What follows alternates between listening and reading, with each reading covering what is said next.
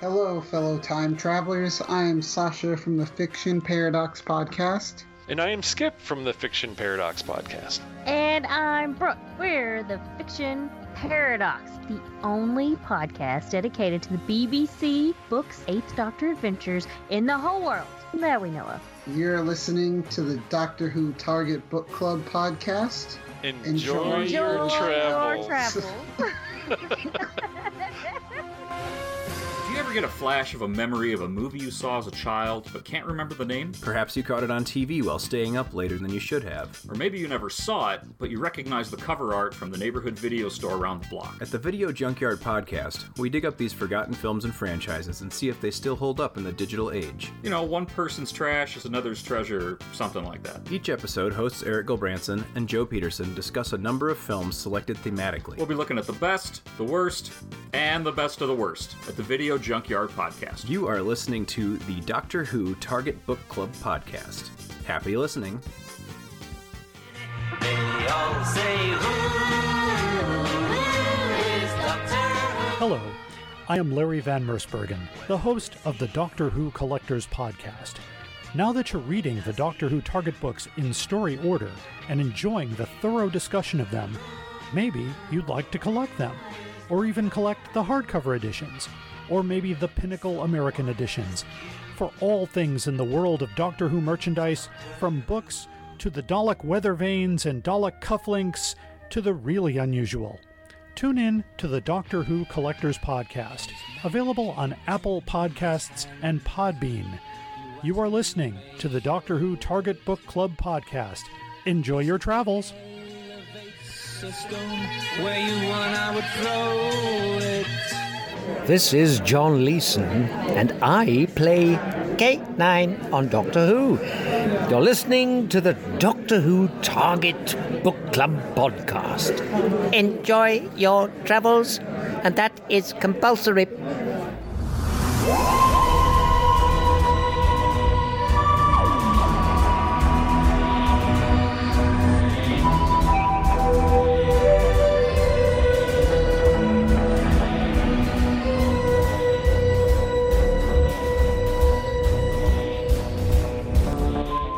Hello, fellow time travelers, and welcome back to the Doctor Who Target Book Club, the podcast in which we undertake the salty task of discussing in story order all the Doctor Who novelizations, because they used salt in this one. My name is Tony Witt, thank you for the polite laugh, and today we have an equally salty... Yes, and today we have an equally salty three-person discussion panel, they just proved it, including our so-called expert who's been a Who fan since 1979, that would be me. There's our intermediate-level casual fan who's seen several episodes but has not previously read any of the books until these podcasts, and this time it's the worthy Dalton Hughes. Hello, Dalton. Hello. And finally, there's our semi-novice fan, one who's seen little to none of the original series and has not previously read any of the books except for the ones we've done for this podcast. And this time around, it's the wise and witty Alison Fitch-Seyfried. Hello, Alison. Hello. If you like what you're hearing, please check out our Patreon page at patreon.com/DWTargetBC. Depending on the amount you give per month, you receive, among other possible goodies, face masks, mugs, and t-shirts with our logos on them, just like giving to PBS. But not a Target book, since we know you have so many of those. You keep them in an old priory guarded by embryo Fendaline, just to say thank you for being willing to help us stay on the virtual air. That one was surprisingly easy to come up with. And as usual, we'd like to thank our regular patrons, Deep Breath, Bart Lammy, Rick Taylor, Toby Bengelsdorf, Jay Barry, the Video Junkyard Podcast, the Doctor Who Collectors Podcast, Hans Wax, Stephen Pickering, James Sumnall, Dave Davis, Kai Lambert, and Simon Painter. Thank you all. Woot patrons. Yeah, Whew. Thank you. If we get 2 more Patreons, I'm probably going to die of asphyxiation trying to say them all.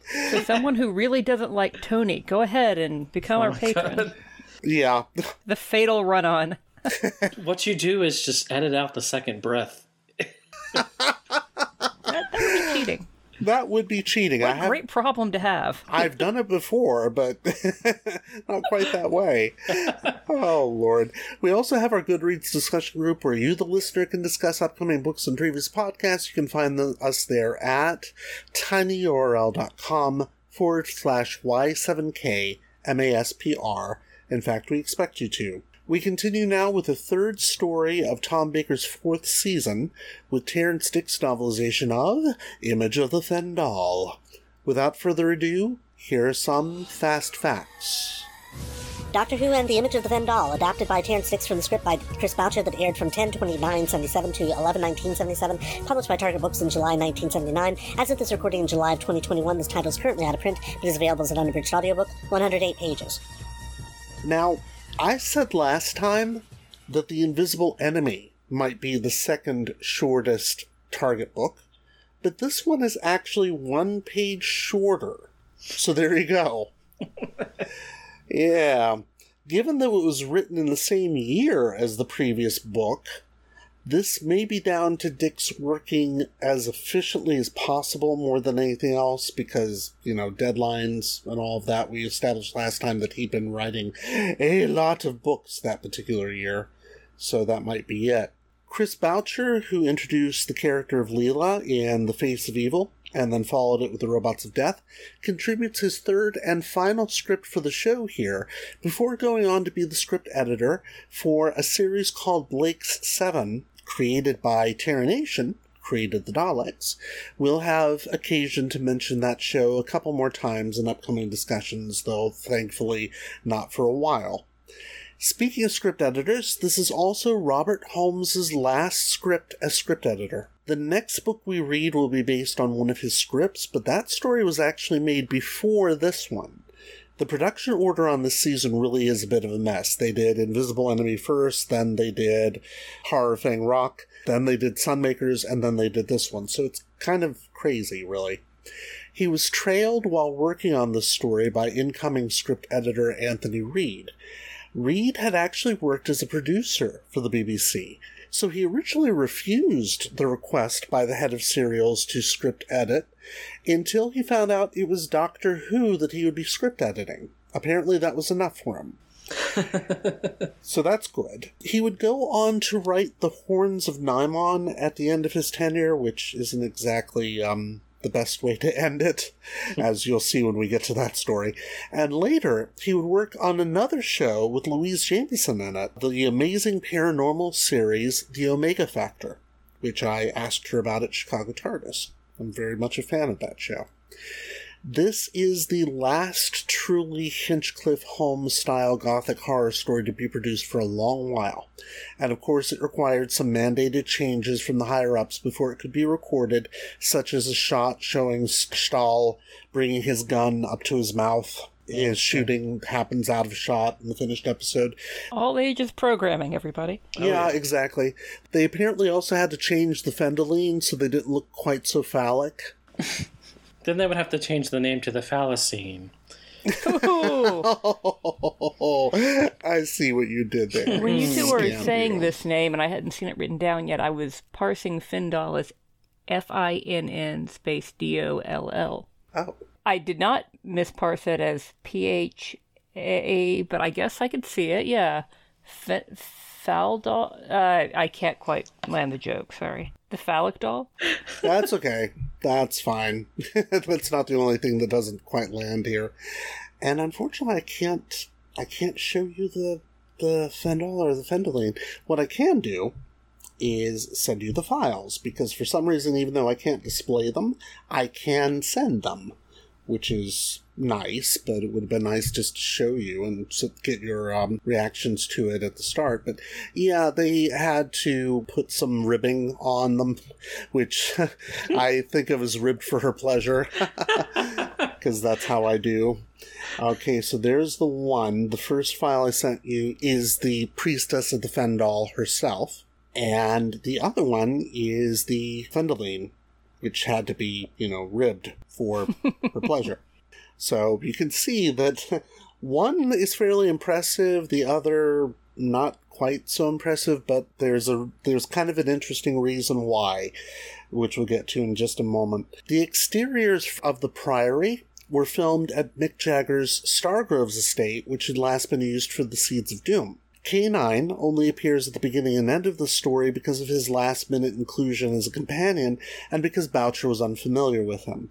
The next story is the first full one we have with him in his new companion role. Also notable is that Thea is played by Wanda Ventham, who appeared in The Faceless Ones back in the Troughton era and would later appear in Sylvester McCoy's first story, Time and the Ronnie. The poor thing. She also happens to be the mother of Benedict Cumberbatch, which I just learned an hour ago. Oh, wow. I did not know that. I honestly did not know that, and yet the family resemblance is there. He has her eyes. It's amazing. Another bit of trivia about her is that she was one of the runners-up for the girl who gets killed in Goldfinger by being painted gold. So she was actually excited to be painted gold for this story. Though to achieve the effect of the eyes, as you can see in that one still that I sent you, she had to close her eyes and have the larger than normal Fendal priestess eyes painted onto her eyelids, which could not have been too much fun. It's like some drag queen makeup I've seen. It is, and it's also great when you do it as cosplay. Unfortunately, you have to have somebody lead you around because you can't see anything. Right. Otherwise, it's very creepy on screen, but it's very obviously big eyes painted on someone's eyelids. She was also asked by the director to wear a black wig for the part because he felt her credibility as a scientist would be diminished by her natural blonde hair. Oh, God. Wow. Yeah, well, it is 1977, but still, that's a little antediluvian even for the 70s. The Fendal would return, albeit not on Doctor Who. Big Finish has a Torchwood series of audios, and in 2019, they released Night of the Fendal with Eve Miles. I actually have not listened to that one, and I probably should. And one more significant bit of trivia. 2 days after filming wrapped on this story, Tom Baker and Louise Jameson attended the first ever Doctor Who convention in London. If they had only known the beast that they would be unleashing. Holy crap. Yes. So, Dalton, if you would not mind reading the back cover, because I actually don't have a copy of it here on the computers. I can probably do it in one breath. Okay. Yes. I'm not going to try, but it's very short. Yes, it is. The Fendal is death, said the Doctor. How do you kill death itself?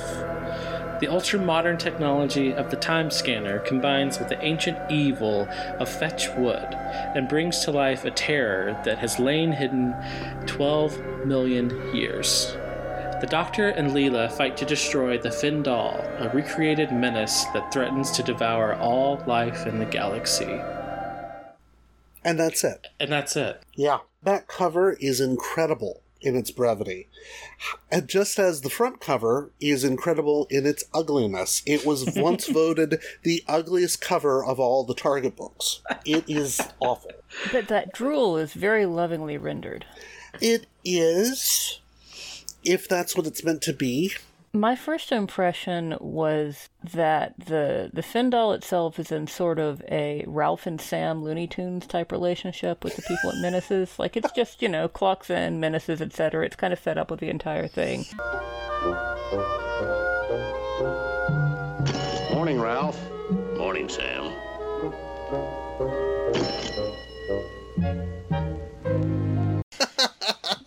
And the Doctor is tired of this rat race altogether. He doesn't even want to clock in anymore to fight the monsters. They are neither one of them really have their heart in it anymore. Well, that probably was true of Tom Baker by that point. And it probably was true of the poor actor in the Fendaline costume as well, because those can't have been fun. Well, so it's a surprise that the pictures you sent us are actually terrific compared to what I expected based on the descriptions and based on this cover. It is an impressive design, and they're not too terribly bad when they're in motion on screen, but Dix has to describe them as being very slow-moving because they are. There's no way to move quickly in those costumes at all. Yeah, I can imagine if they were done today, it would all be CGI, and they'd be very quick-moving, very serpentine, so... Absolutely. Less rubbery, maybe. Maybe more rubbery. Maybe. So we got Allison's first impression of the cover. What was your first impression of the story? Well, I, once again, did an audiobook, and I was on the hoof most of the time, so I have kind of brief notes, and I would have been looking forward to it significantly less had I seen this cover first, but I did not. But it was another Louise Jameson one, and it was the best one in terms of narration that I've heard. She just knocked it out of the park, I felt like, and maybe it was just the frame of mind I was in, but I thought it was funny as hell, and I think a lot of it was her delivery of the lines, too. Did she do the accents when she was doing the local characters? Yes. Oh, I have to get that audiobook then. Because that's brilliant. I mean, Louise Jameson is always brilliant, but I can just imagine her doing those accents and really doing them well. That's awesome. Dalton, what about you? Your first impression? Kind of like Allison, the cover was not much of a... Well, she just saw it, but her first impression that we just heard, yeah, the cover is odd. The Doctor looks extremely disgusted at the Findal, and I'm kind of grossed out by it too. Yeah, the images you sent us are a little more menacing. You know, they have these cobra-like flaps on the side, which appear to be down here that you can kind of tell what it is. But it here just looks like a sad slug. But still, if it was 6 feet tall, I don't suppose I would want to come up against it. I really enjoyed the first chapter, the way we get the perspective of the hiker and kind of that feeling of foreboding that he has, you know, being in the forest and feeling like he's being followed. So just immediately from the jump, this one had me kind of drawn in. Setting the scene, I think Terrence Dicks did a really good job making us feel the spooky atmosphere that we were supposed to be feeling. Not only from the Priory, but also kind of the woods surrounding it. So yeah, I was set up to enjoy this. It is an impressive intro, isn't it? Mm-hmm. Because that hiker, I mean, he dies on screen, obviously, but you don't really get much of him. You certainly don't get his internal thought process. You don't know anything about him. You certainly don't get the lines from The Ancient Mariner by Coleridge. Mm-hmm. I love the fact that Dix decides to quote that. It's like, oh, yeah, a little literary boner going on there. But it's incredibly effective, and it sets the tone for the story really well as a reproduction of a moment I think we've all experienced at least once or twice in our lives when we're trying to get home and it's dark. Then we realized to our horror that we're in a Terrence Dicks prologue and we're not going to make it. Yeah, exactly. It's interesting that he switched back and forth between the doomed hiker and the lab from the very beginning, because normally we would have the person who's going to die, or people who are going to die in the prologue or first part of the first chapter, and then we cut to the Doctor and companion, and then we cut to the general location where our doomed prologue corpse breathed their last, but, you know, with new characters, and this is a little bit different structure. I really need to look again at episode 1, but I'm almost certain that that's the progression of scenes on screen, so this one's very script to page, but Dix is doing just a little bit more with it, and I suspect that's because Chris Boucher is giving him more to work with than he normally has. Yeah, it definitely helped carry the tension. I mean, we all knew the hiker wasn't going to make it out. No. No surprise, but how it's going to play out was the question. And yeah, switching between kind of his perspective and the lab just helped us to feel that creepiness a little bit longer, instead of it just being over in a page and a half. Exactly. Now, of course, when you go back and you realize, oh, he's killed because the Fendal is manifesting itself because of the time scanner, and you think, well, wait a minute. How? Why? This story, probably more than any other of the horror ones, doesn't really bear a lot of close examination. No, it does not. Kind of falls apart a little bit, but on screen, you're at least carried along by how just terrifying it really is. On the page, well, I guess we'll get to that. So where do we start, apart from, the body on page 1? Well, let's just start with the obvious. There's no K9. Nope. I was fully expecting a K9 story right away. with all the hype I was told to look forward to. Left him in the kennel on the TARDIS. Yeah. Yes. Oh, you'll get enough of him soon enough. Trust me. But I understand the explanation due to real world reasons why he's not in that, and it didn't actually really bother me. I enjoyed Leela in this one, and I was kind of glad to see her just back on her own again. Mm-hmm. And I kind of love the explanation given for it that Dix doesn't think, well, the Doctor will just take apart a new toy. He actually gives the Doctor a reason to take K9 apart, which is to correct some fault. But I still suspect that he made up the fault just so he could take him apart and put him back together. Yeah. Because he's going to do so 2 more times, eventually. Well, I felt that he didn't really tighten the bolts properly the first time he reassembled them, so, Probably. Got to go back and do a better job. Yeah. Yeah. Agreed. Just to let you know, they are playing their music really loud across the way, so if you can hear, like, oh, in the background, that's what that's from. I thought it was the wailing of the Findettes, maybe. Findites? Findites? Cinderellas? Findites, there we go.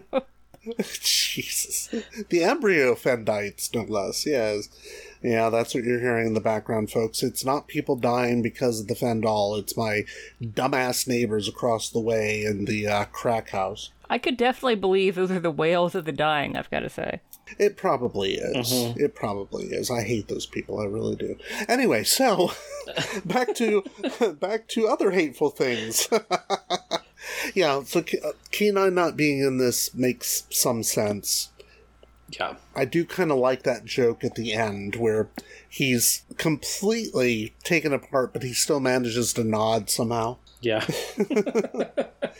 So you'd say this is a strong Leela story, Dalton? Yeah, I think it again allows us to see how she will react to different situations. And she's, again, always kind of learning, always kind of processing.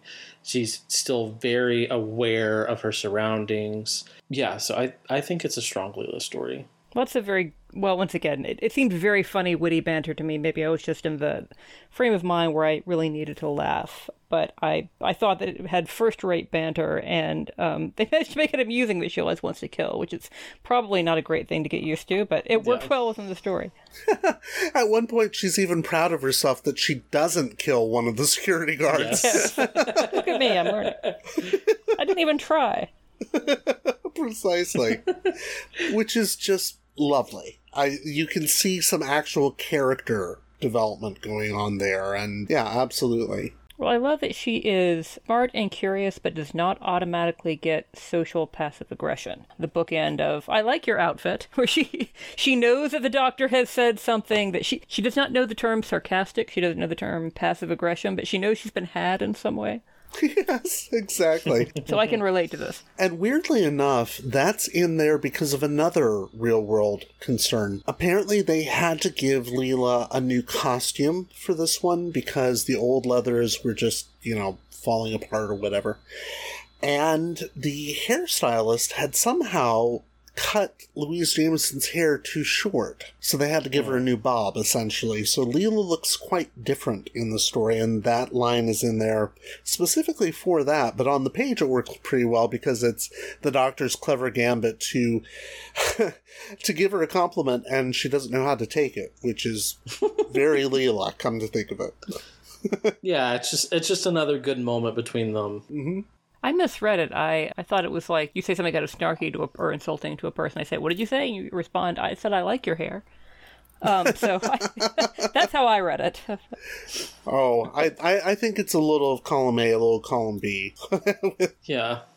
Yeah, because, through most of the story, they've been kind of sniping at each other. Leela talking about how the Doctor doesn't understand the way his ship works, and he's defending himself, and then it breaks. Yes. Or at least they get pulled into the, wherever. But he's defensive. There's a bunch of different moments. So that was just another one that was kind of like them still jabbing at each other. And I don't know, none of it ever really comes across as necessarily in bad spirits to me. No. Yeah, I enjoy that he's so indignant that Leela says he can't control the TARDIS as he loses control of the TARDIS. Yes. And also that she is long-term correct that the TARDIS has a sort of consciousness. Oh, yeah.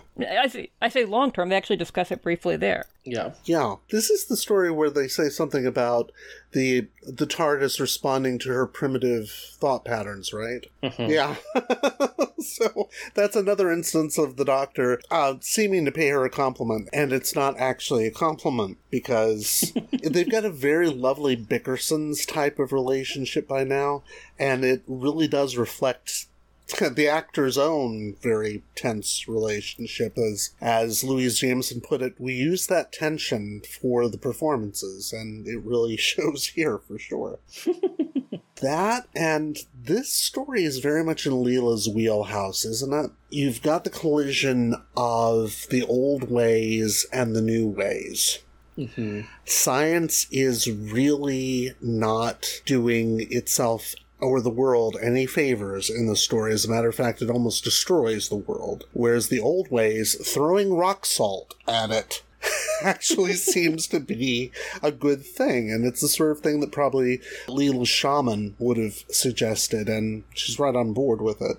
But I thought Leela was like newly atheist teen in the previous novels. It's better to believe in science. Not newly atheist teen, but I actually expected her to make more of a declaration, or draw more of a conclusion in this one, because she understood right away, the old ways and your older religions, etc., but she didn't say anything snarky about religion and science, and she didn't say, see, my ancestors were right. I thought she might give us a progress report on the state of her opinions on religion and science. Well, that would necessitate the Doctor Who actually has strong developing characterization. And as we've established, it all depends on who's writing the story. Yeah. I suspect Terrance Dicks is more interested in developing Leela that way himself, because that's his script. And in the last story, it was barely touched upon her ideas of science, whereas this one, you'd think that she would make some sort of declaration about it, but no, she's perfectly fine with the old ways, even though this story trucks in so many stereotypes about the old ways. It is, if you're a self-respecting Wiccan, you probably would hate this story, because it's like, oh god, really? It was a low blow to refer to the villagers as being inbred, I thought. Oh, just a bit. Yeah. But the whole thing with the pentagram being part of the skull. Yeah. Like, what? Yeah. Yeah. We got another one of those. Yeah. Yeah.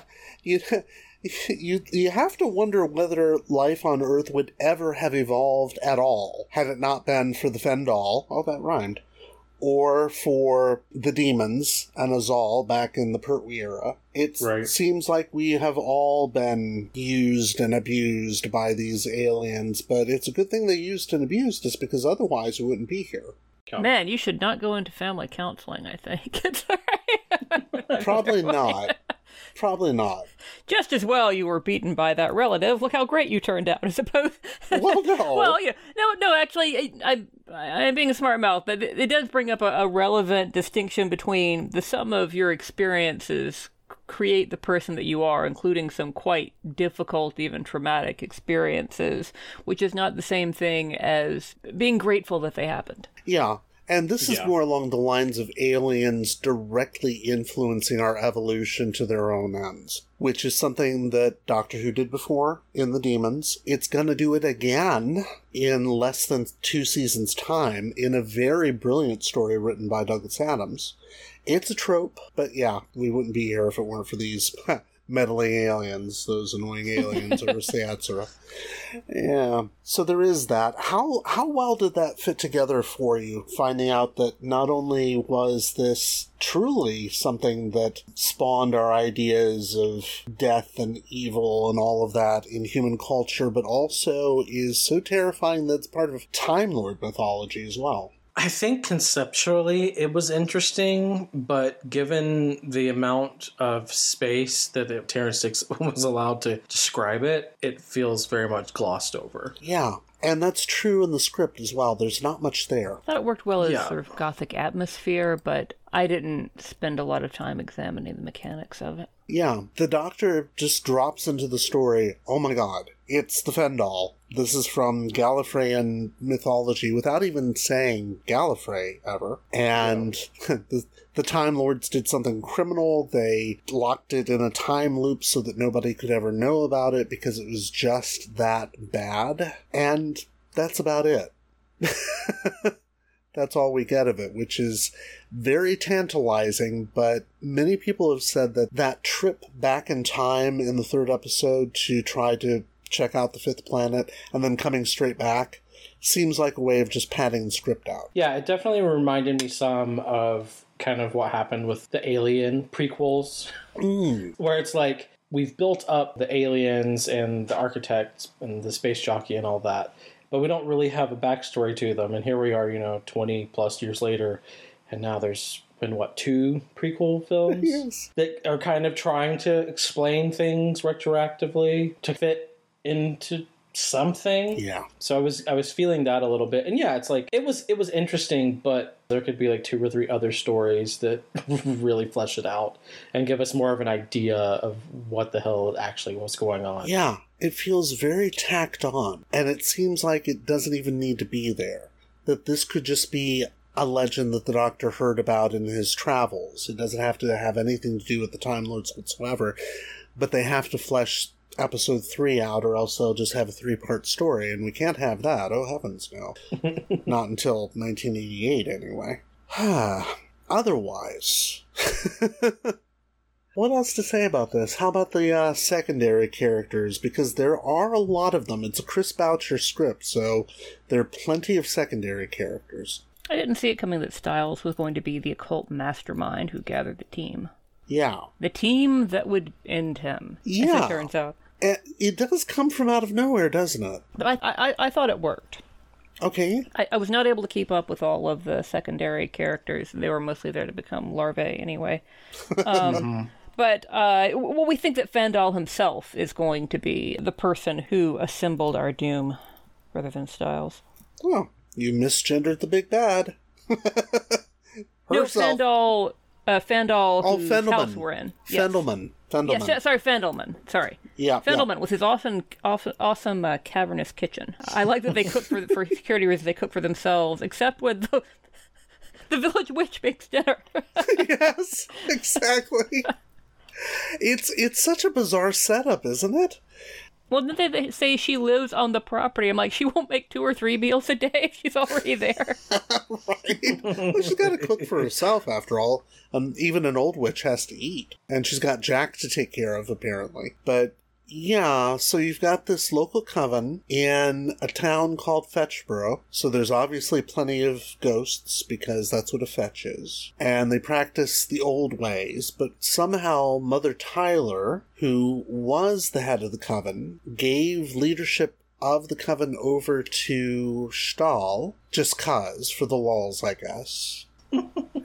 Except she doesn't even say that they had that connection at any time. She doesn't even refer to him at any point in the story, which is kind of odd.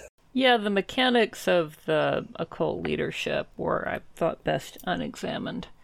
Yeah. I didn't think I was going to be able to organize a timeline or flowchart. Yeah, we don't expect them to have their coven meetings according to Robert's Rules of Order, but it would be nice to have an org chart somewhere to let us know who's the CEO and who's technical officer and all that goings on. Well, what we have instead is some first-rate insults that were my favorite part of the book, and once again, I just noted a childlike frame of mind because I thought they were hilarious. Okay. So we've got, let's see here, you Swede-bashing cretin. And I looked this up just now in the PDF of the book because I had written down, it sounded like Swede bashing cretin, but surely it was something else. No, it is indeed Swede bashing cretin. It is indeed.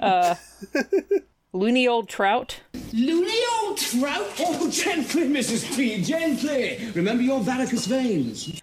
Yes. Personal favorite, old stoat. Yes. A lot of fish in there. You must be sent by Providence. No, I was sent by the council.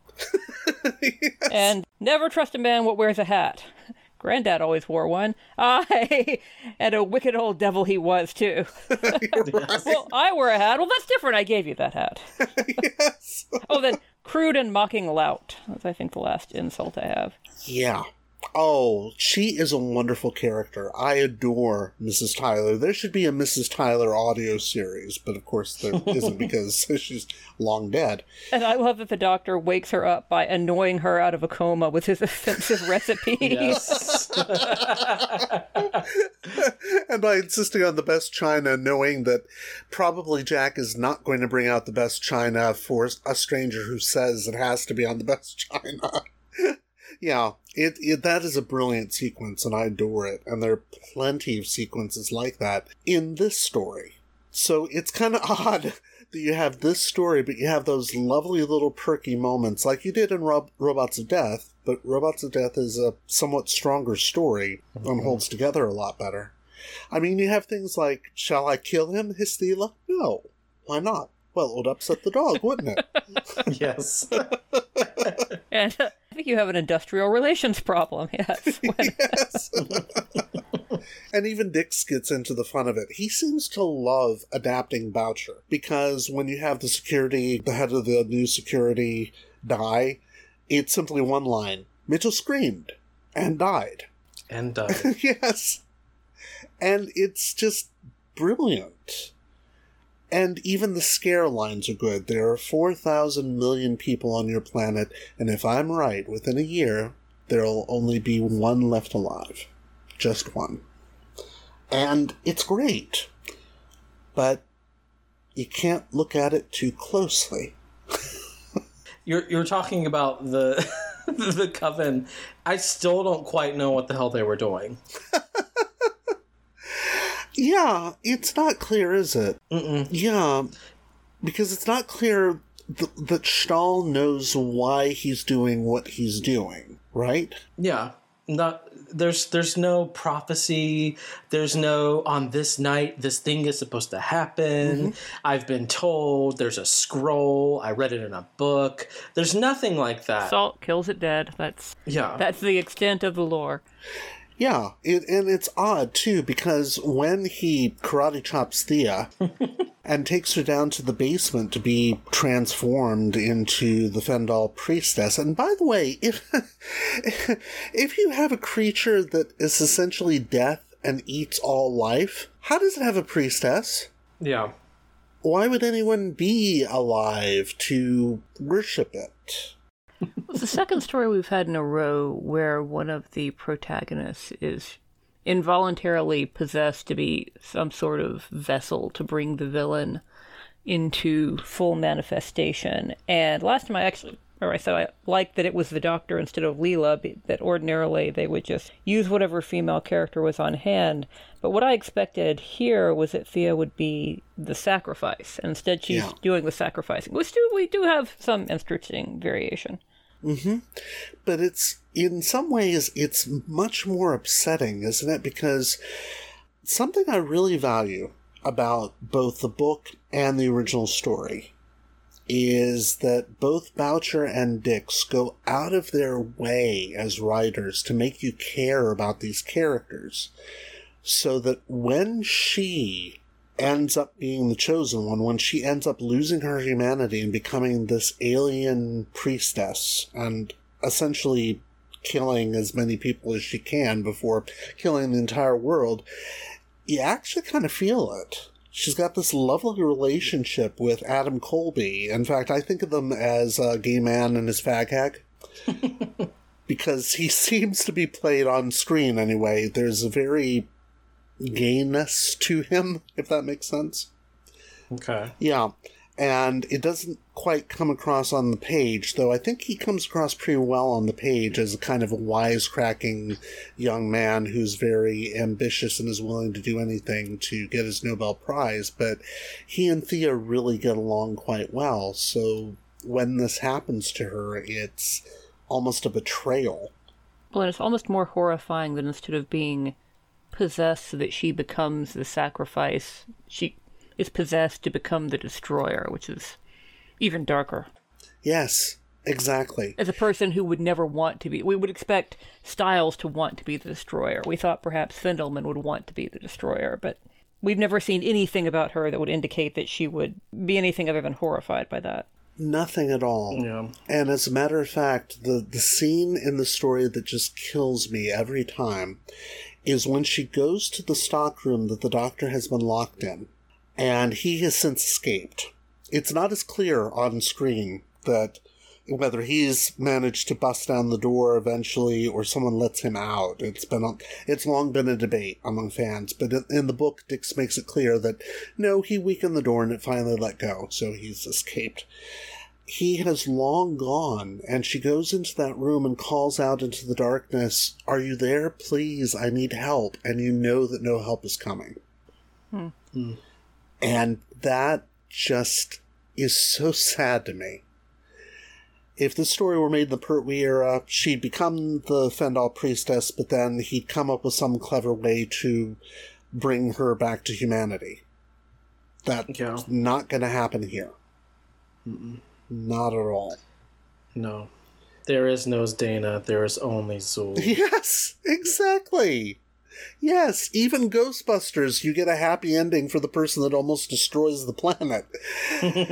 But not here, and it's just painful in its own way. That and Wanda Ventham is just incredible in the part, so there's that as well. What else? This is a much more fun definition of Gestalt than I learned in philosophy class.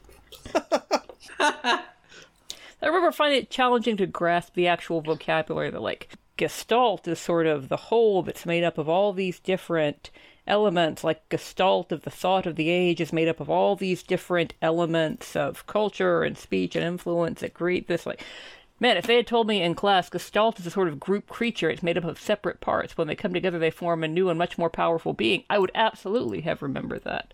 They're a Megazord. It's kind of inside out, but yes. So Gestalt thought is, it's Megazord thought. Oh, well, why didn't you say so? It's the Mega Fendaline. Yeah. Yeah. Oh, God, that's a horrifying thought. I would complain before about Moffat on New Who showing you a manic series of shiny and emotional events and trying to create the impression you've seen something terribly clever, but the plot mechanics don't actually make any sense. Right. We have that here, and I somehow didn't mind at all. Really? So I felt we got a series of images that were dark sometimes and funny other times, and they did not cohere together at all as a plot, and I was fine with it. Once again, it's just how it hits you, what frame of mind you're in. But as a series of sort of dark, gothic plot points that did not make any sense together, and then some light, funny banter, I did not mind that it made no sense as a story. Okay. Yeah. I think that is the going consensus with the story among fans, that it doesn't make a lick of sense, but oh my God, it's fun. Yeah. Yes, that is that's what they should have put on the back of the book. Dalton, would you read aloud for us? Doesn't make a lick of sense, but oh my God, it's fun. They would have had enough room on the back cover to do it. And then they could have put down the last thing I have in my notes, last quote written down, the creature slumped squashily to the floor. I love that word. It is so evocative. I will look for ways to use it. Yes.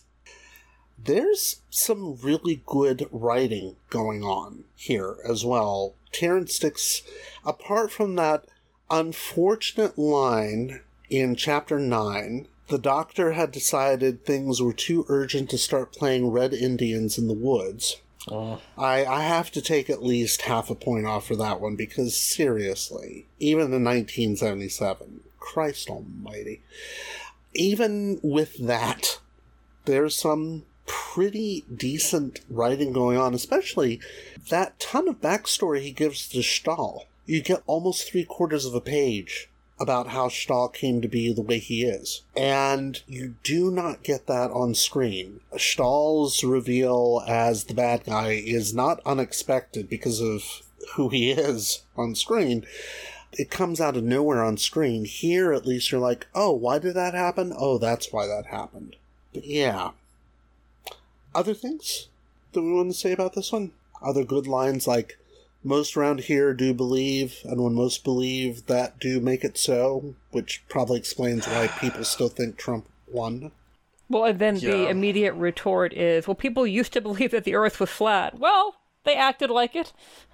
Yes, exactly. And they do indeed act like it. There's the little inclusion of saying that the reason why people throw salt over their shoulder is because of the Fendal, that kind of tie in to old wives' tales or things like that. Superstition. Which is awfully nice, but still, not a lick of sense. Why would you develop that as a habit? Right. No. It's like, it's cute, and once you start thinking about it, it's like, no, that, what? But... Yeah. Yeah. But that's true of so many Doctor Who stories that are fun to watch or to read, isn't it? Well, in terms of ancient occult mythology, I think it's interesting in the photo you sent us of the priestess that it's like a distinctly Minoan style of portraying the eyes. So that was an interesting direction to go with it as sort of an ancient evil. Yeah. But it doesn't seem to link back to anything in the story. No, it's just this, this Greco garb, Minoan eyes, very different centuries. But once again, an interesting impression that I didn't have when I was reading it because I wasn't seeing the costumes, but it doesn't actually add up to anything more thought-provoking. Just a nice use of familiar imagery. Everything in this story is something we've seen before, something we've read before, and yet somehow it felt sort of fresh and dark, even though there's zero original content so far as I can tell. And you're absolutely right. Yeah, the bit with the eyes just reminded me of Medusa. Don't look into the eyes, you'll turn to stone. Especially with the serpentine, Fendaline creatures. I did find it interesting that the reason that people couldn't move is because they had a telepathic control. Mm-hmm. So they were able to actually keep people from getting away like that. Mm-hmm. Yeah, because it's literally been bred into them somehow. Yeah. Yeah, and that's interesting because it also reveals the origins of the story. I didn't say it in the intro because I completely forgot to, but the origins of the story, because almost all of the Hinchcliffe Holmes Gothic horrors are based on previous horror movies. This one's based on, of all things, Quatermass in the Pit, and I'm not sure if either of you have seen that or heard of it. Mm-mm. But it is... All right, a little potted history here really quickly. Nigel Kneale in the 1950s wrote a trilogy of science fiction horror television serials for the BBC called Quatermass, Quatermass 2, and Quatermass in the Pit. And they were ratings hits for the BBC. In fact, you could even say there would not be Doctor Who had it not been for Quatermass. Even though Nigel Kneale, when he was alive, hated hearing that because he hated Doctor Who. Fast forward to the 60s, they had made big-budget movie versions. The first two movies, not so great. Hammer got hold of Quatermass in the Pit and did an amazing version in the 1960s. And the basic plot is this. They find what they think is an unexploded bomb. It's in an area of London where there has always been a reputation for hauntings and for ghosts and for strange happenings. Come to find out, it's a Martian spacecraft. And the Martians had been ferrying back and forth between Mars and Earth, changing our genetics so that we evolved into more intelligent creatures, but more intelligent creatures that they could control. The upshot of the whole thing, and I've given the whole plot away, but you should still watch it because it's amazing, is that we are the Martians. And it's creepy as fuck. And this story seems to capture the creepy as fuck part without necessarily getting all the details right. Yeah. Yeah. Anything else we would like to say about this one? There is a kind of a tie-in to Ghosts of In Space. Yeah. Where the Doctor mentions that a weakness in time and space allows places to be haunted. Yeah. Or most places that have a weakness in the fabric of time and space are haunted. And I couldn't remember the name of it when I was reading, but then I looked back and you had mentioned that in the notes, and I was like, yeah, it does kind of echo back to that. Even though it couldn't, possibly, because it's echoing forward to it. Right. But it's a good reference, and it makes me wonder if something as small as that little inclusion in here is something that inspired Ghosts of In Space, or that idea to be brought back. I can almost guarantee that it didn't. I'm almost certain that Barry Letts, having done The Demons, which does exactly the same plot as this, essentially, and his considering that one of his favorite stories, probably would not look at something produced during Tom Baker's era and think, oh, I'll have bits of that for my story. But it is a nice little bit of... Yeah, it has a nice little bit of synchronicity, though, doesn't it? Yeah. Yeah, it's nice to think of it as part of the same continuity, even though it couldn't possibly be. But yeah, it's definitely there. So, shall we go to Goodreads? Let's go good reading. Let's do that, as we always do. Let's go to Goodreads.com for online reviews of the book written by other readers and follow up with our own ratings. By the way, if you're listening to this podcast and want to have your review featured when we get to an upcoming book, or you simply have a question about it, simply read the book, write a review, or comment in our Goodreads group by the deadline so that we have a chance to see it before discussing the book ourselves. You may just get your review read out loud here. In fact, it's almost expected that you will. The average rating for this book on Goodreads out of 5 stars is 3.48, which is a bit higher than the previous book, which isn't all that hard to do. The reviews from our Goodreads group have again been edited for length. Sorry guys, but keep them coming. In our Goodreads group, Michael gives this book 3 stars and says, one of my favorite stories from this season, and yet the Target novel doesn't really move the needle much either way. Pretty much what you see on screen is what you get on the page adaptation of Dix. Part of me wishes he'd had the time or inclination to delve a bit more into the characters of the history of the Fendal, but alas, that wasn't to be. Which is true. He doesn't give a much backstory at all, except for Stahl, and that's because he kind of has to.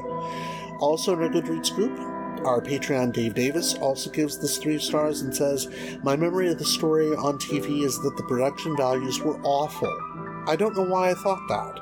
Upon rewatching, they were pretty good, with only one scene of the lone Fendaline in the hallway inducing a slight cringe. Yeah, the first reveal is kind of not impressive. I reread this book before rewatching the episodes and probably enjoyed it better for doing so. Had I watched the episodes first, I think it would have shown the book to be lackluster. Dix does add to the story, such as in the opening scene, giving the doomed hitchhiker more to think about than just being scared in a vague Hammer horror kind of way, which is so effective on screen but would have been dull on the page. All in all, I enjoyed the book, despite it not being Terrance Dick's best effort.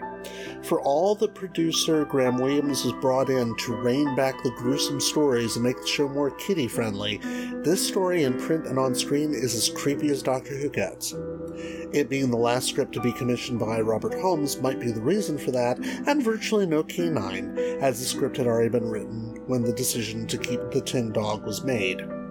And finally, Otherworld, and that's spelled W-Y-R-L-D, gives it 2 stars, and says, as a horror story involving ancient skulls, monsters that can eat whole planets, a coven of witches, and at least one mad scientist, this should have been a thrilling story.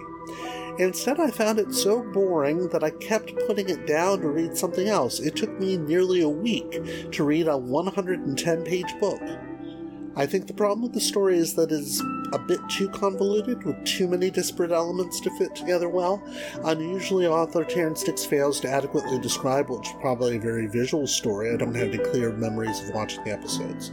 This was a story that needed a lot more descriptive elements to make it really stand out, and the page length just didn't run to it. In terms of characterization, both the Doctor and Leela are handled well here, though to be honest, it would be difficult to get such a simple character as Leela wrong. You'd be surprised. All you have to do is threaten everyone with a knife, totally fail to understand anything the Doctor says, and think that everything is magic, and away you go. Aw, that's not fair. Aw. The guest characters are all stock stereotypes: power-mad scientist, old wise witch, and her country bumpkin grandson, weak-willed damsel in distress that gets taken over by the monster, and so on. The pagan elements are interesting, but probably work rather less well in the English countryside than they would have on, say, a remote Scottish island. So all in all, not the best Doctor Who story around. Interesting, that. So, Dalton, out of 5 stars, what would you give this book? I would say 3.25. Yeah, it definitely has some issues going on with the plot that, if you look too hard at it, don't make sense.